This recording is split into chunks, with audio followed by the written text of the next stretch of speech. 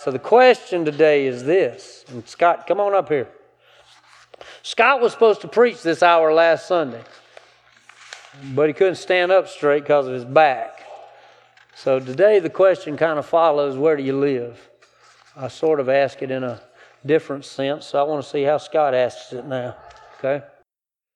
I appreciate Pastor Bobby, his remarks about Jamie Hobbs and what he meant to all of us here at the gathering and his contribution to the Morning Glory Band.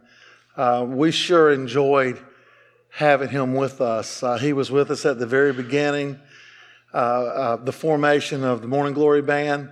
And because we played the early bird service, we needed a name, and it was Jamie that came up with the name Morning Glory Band. And it, it stuck. And Jamie was always just a lot of fun. And of course, his harmonica, we'll miss it.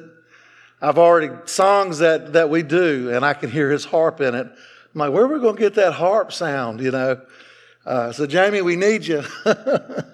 But we're going to miss him, but we know he's with the Lord. We know he has the victory, and that gives us hope, right? Amen. Well, we're going to talk about abiding in Jesus today. I like Bobby's take on it. Where do you live? And but I want to look at the passage in John chapter 15, and we'll read that. And it says this. We're reading verses 1 through 8. I am the true vine, and my Father is the gardener. Every branch in me that does not produce fruit, he removes, and he prunes every branch that produces fruit so that it will produce more fruit. You are already clean because of the word I have spoken to you. Remain in me, and I in you. Just as a branch is unable to produce fruit by itself unless it remains on the vine, neither can you unless you remain in me. I am the vine, you are the branches. The one who remains in me and I in him produces much fruit, because you can do nothing without me. If anyone does not remain in me, he is thrown aside like a branch and he withers. They gather them, throw them into the fire, and they are burned. If you remain in me and my words remain in you, ask whatever you want, and it will be done for you. My Father is glorified by this, that you produce much fruit and prove to be my disciples. Let's pray. Father, we just thank you for your word that you've given us. We just thank you for Jesus. Jesus, thank you for saving us, for taking our sins away and just casting them as far as the east is from the west, to be remembered no more. We just thank you there's no condemnation to those that are in Jesus, Lord, that we can know the Father's love, your mercy, your grace, your fellowship, and your presence. And I just pray everyone here, Lord, will know you, Jesus. And I just pray, God, right now, speak to our hearts as we look in your word. And Holy Spirit, lead us and guide us into all truth. Open our eyes and show us Jesus. And we all ask this in Jesus' name. God's people said. When I read this chapter, I thought of a song. Of course, I always do that, it seems like. But this is a song we used to sing in our church. And it's about abiding in the vine. So it's a hand clapping song. And it goes, I found a new way of living. I found a new life divine. Got with me? I have the fruit of the Spirit. I'm abiding in the vine. Abiding in the vine, abiding in the vine. Love, joy, health, peace, he has made them mine. I have prosperity, power, and victory, abiding in the vine. Woo! Anyway. And I love that song. We would sing that often, but it really talks about when we abide in Jesus, the fruit of the Spirit that is ours. But that's what we are. You're abiding somewhere, and that's what's in the question. Where do you live? Who are you hanging out with? Are you hanging out with Jesus? And followers of Jesus, we abide with Jesus. And I don't know about you, but with the news of Jamie just passing tragically, that alone can shake your foundation. With everything that's going on in the world, it can shake your foundation. And it seems like when it rains, it pours. Just today, I learned of another friend who passed, and from an accident that he had, that finally he died from it. And it just seems like, it comes all at one time. But our foundation is being tested. And when our actual, relationship with the Lord becomes, we need it. We need to know Jesus because we know that He is an overcomer. He's the overcomer. In Him we have victory, and that we can make it through hard times because we're with Him and He's with us as we abide. Just a definition of abide, it means to remain stable or fixed in a state, to continue in a place, to stay, abide, remain, or continue. Where a person lives or stays or abides, it's called his abode, his dwelling place. And so to abide in Jesus is to stay, to remain, to continue in Him. I would just want to talk about his opening statement. He says, I am the true vine, and my Father is the vine dresser. And when Jesus makes that statement, of course, if you look in the book of John, there's about 7 I ams that Jesus says about Himself. Last week, we talked about, he said, I am the good shepherd. I am the door. Well, here He says, I am the true vine. And when He says that, that is a very, very big declaration. Of course, when He makes these declarations, He's saying that He's God. Because God is the I am, right? And so when He says this to the Jews, that would be blasphemous because He's saying that He is God. But He says, I am the true vine. And what makes that statement really stand out is because in the Old Testament, Israel was the true vine. The people of God, the nation of Israel. They were the true vine. And for Jesus to say, I'm the true vine now. He was saying, you've got to abide in me. Being born a Jew is not good enough. You've got to abide in me. And by abiding in me, you will bear fruit that glorifies God. So He was making quite a statement there. And in the Old Testament, there's 2 passages of Scripture that I went to. And it's Psalm 80. And I did not give this to the booth. But in Psalm 80, it talks about Father God bringing out the people of Israel, bringing them out of Egypt. And it says this in verse 8 of chapter 80. You brought a vine out of Egypt.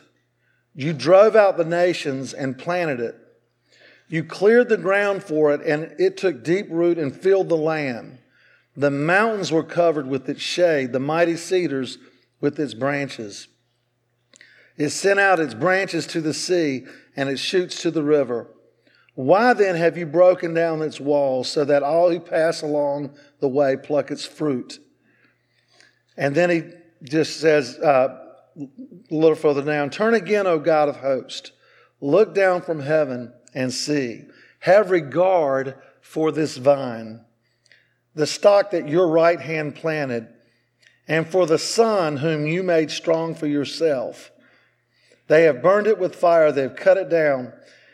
They perish at the rebuke of your face. In the very last verse again, he says, restore us, O Lord God of hosts. Let your face shine that we may be saved. So this is a prayer that God would restore the vine that he planted when he took it out of Egypt and brought it to the land of their inheritance. And he planted his vine there, Israel. And of course, he forsook it because they forsook him. There's another prophecy in Isaiah chapter 5. It's a song about the vineyard that God plants. And he says, let me sing for my beloved, chapter 5, verse 1. Let me sing for my beloved, my love song concerning his vineyard. My beloved had a vineyard on a very fertile hill.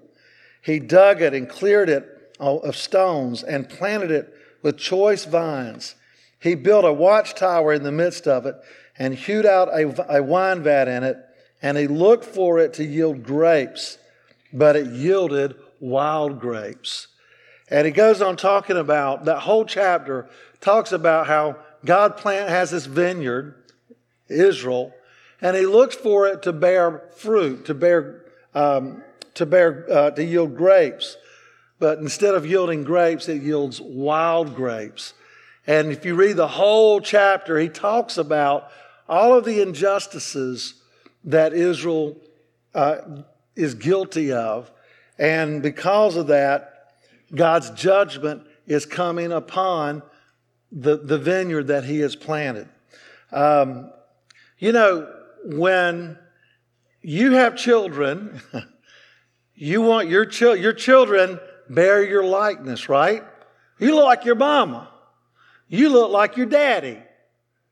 You look like maybe both of them, right? But also you behave like my son. You behave you behave like me, right? And so your behavior, your character, and so God, when he looked at Israel, he wanted them to be holy like he is holy. And rather than bearing fruit, in other words, rather than changing and becoming like their God, they followed, the idols of the nations around them. And so God had to bring judgment. God wants us to bear his image. And this is his purpose, that we all conform to the likeness of his son, Jesus. There's a scripture in Matthew 21, and Jesus is talking to the Pharisees. And he tells them, he says, therefore I tell you, the kingdom of God will be taken away from you and given to a people producing its fruits. So the Israelites thought they were God's people just by their natural birth. But God wanted a people that had a heart for him and that bore his image, his likeness, his character. When he looked at them, he wanted to see his face in them.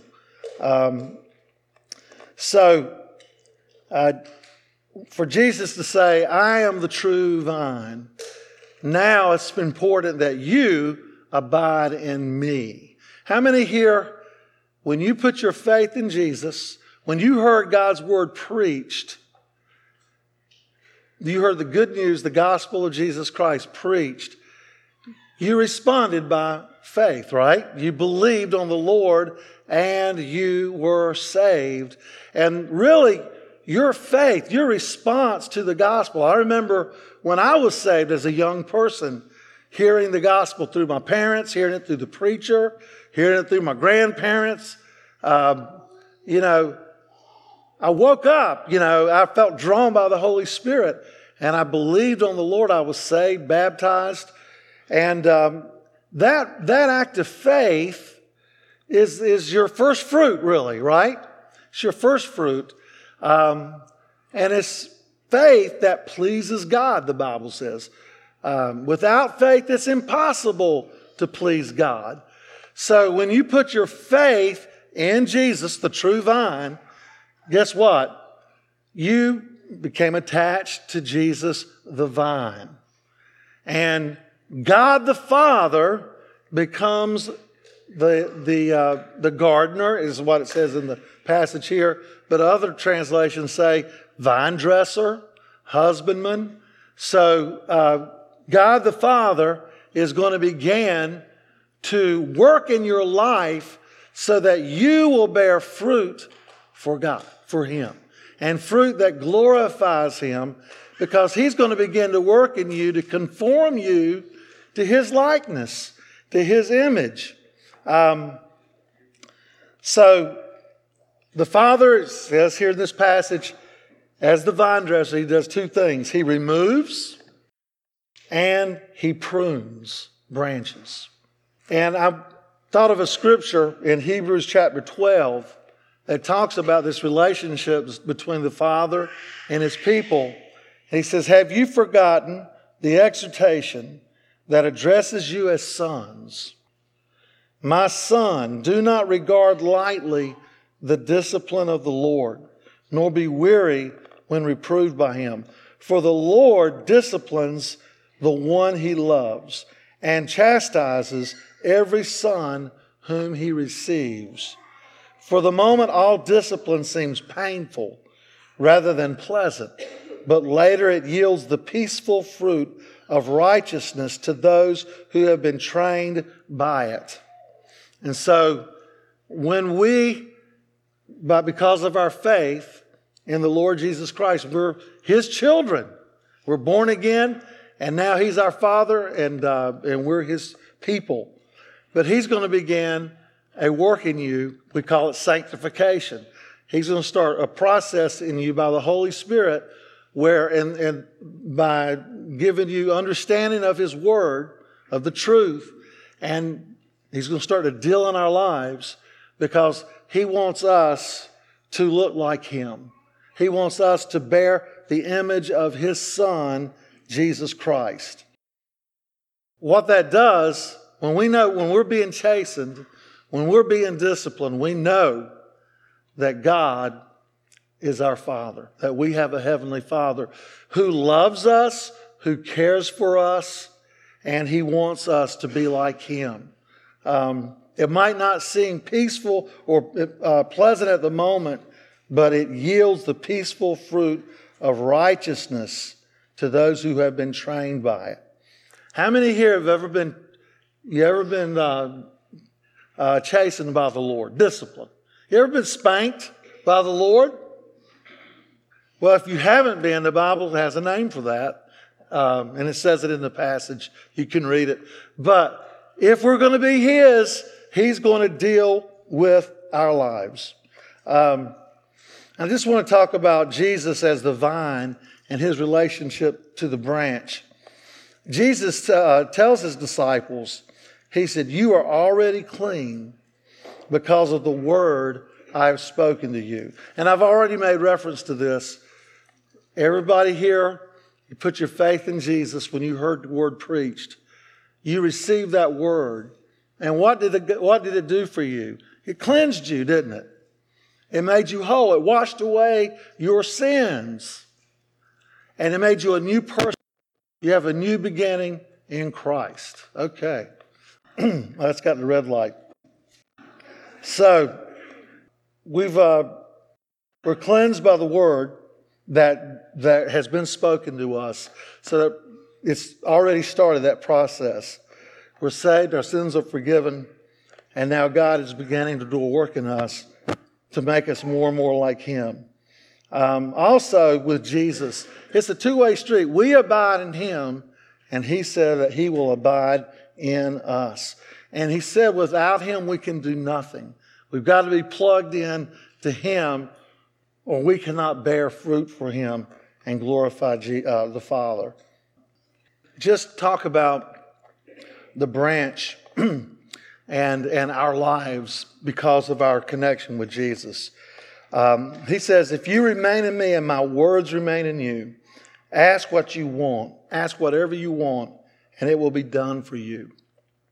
And I believe that when we are abiding in Jesus and He's abiding in us, what we want is to grow.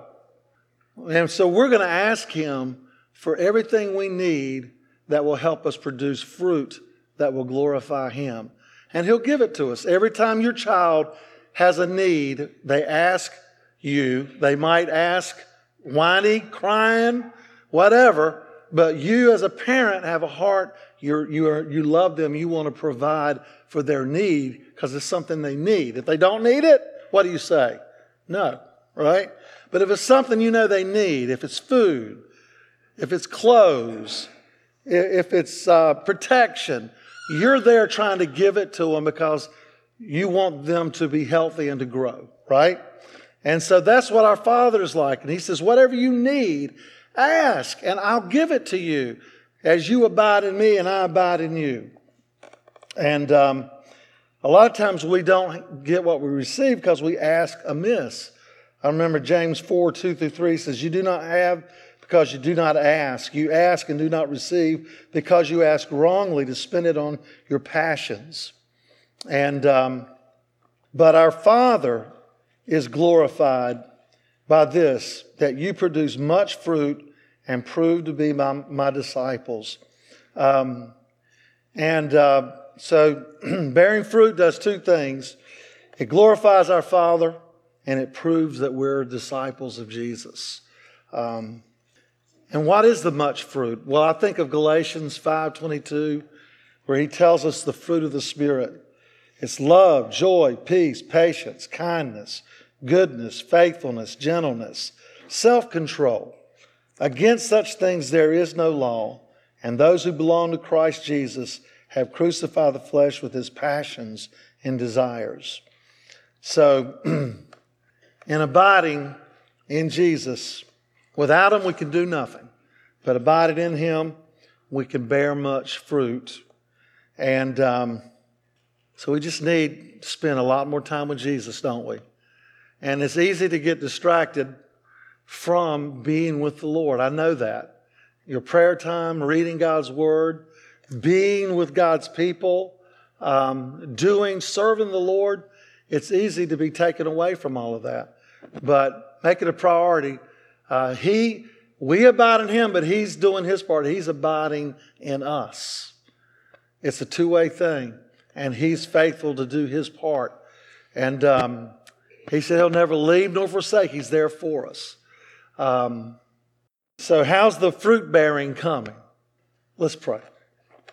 Father, I just thank you that you love us.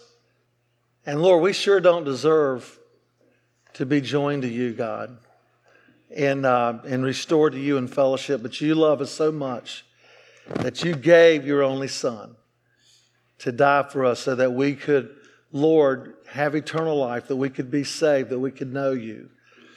And Lord, what a privilege it is to be your people. And God, with that also comes that responsibility, Lord, to bear fruit that glorifies you, to put on your image, to look like you.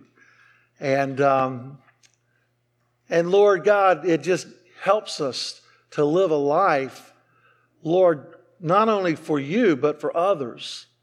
Because it's not about us, Lord. It's about you and about serving one another. And so God, help us today, Lord God, just to check our hearts and recommit our hearts to you. If we haven't received you as our Lord and Savior, we don't know that we're saved, that we're connected to the true vine. Today, Lord, we can do that by asking you to come into our hearts and, Lord God, to save us and to give us a new life in Jesus and to take our sin away. And God, you can give us a new beginning today. And I just pray, God, for those who just need to fall in love with you again, that you'll do that, Lord. You'll move by your Spirit upon us. And God, you'll give us mercy in your love and a reassurance that, Lord God, we are restored in you and can serve you fully and wholeheartedly again. And I just praise you in Jesus' name. Amen.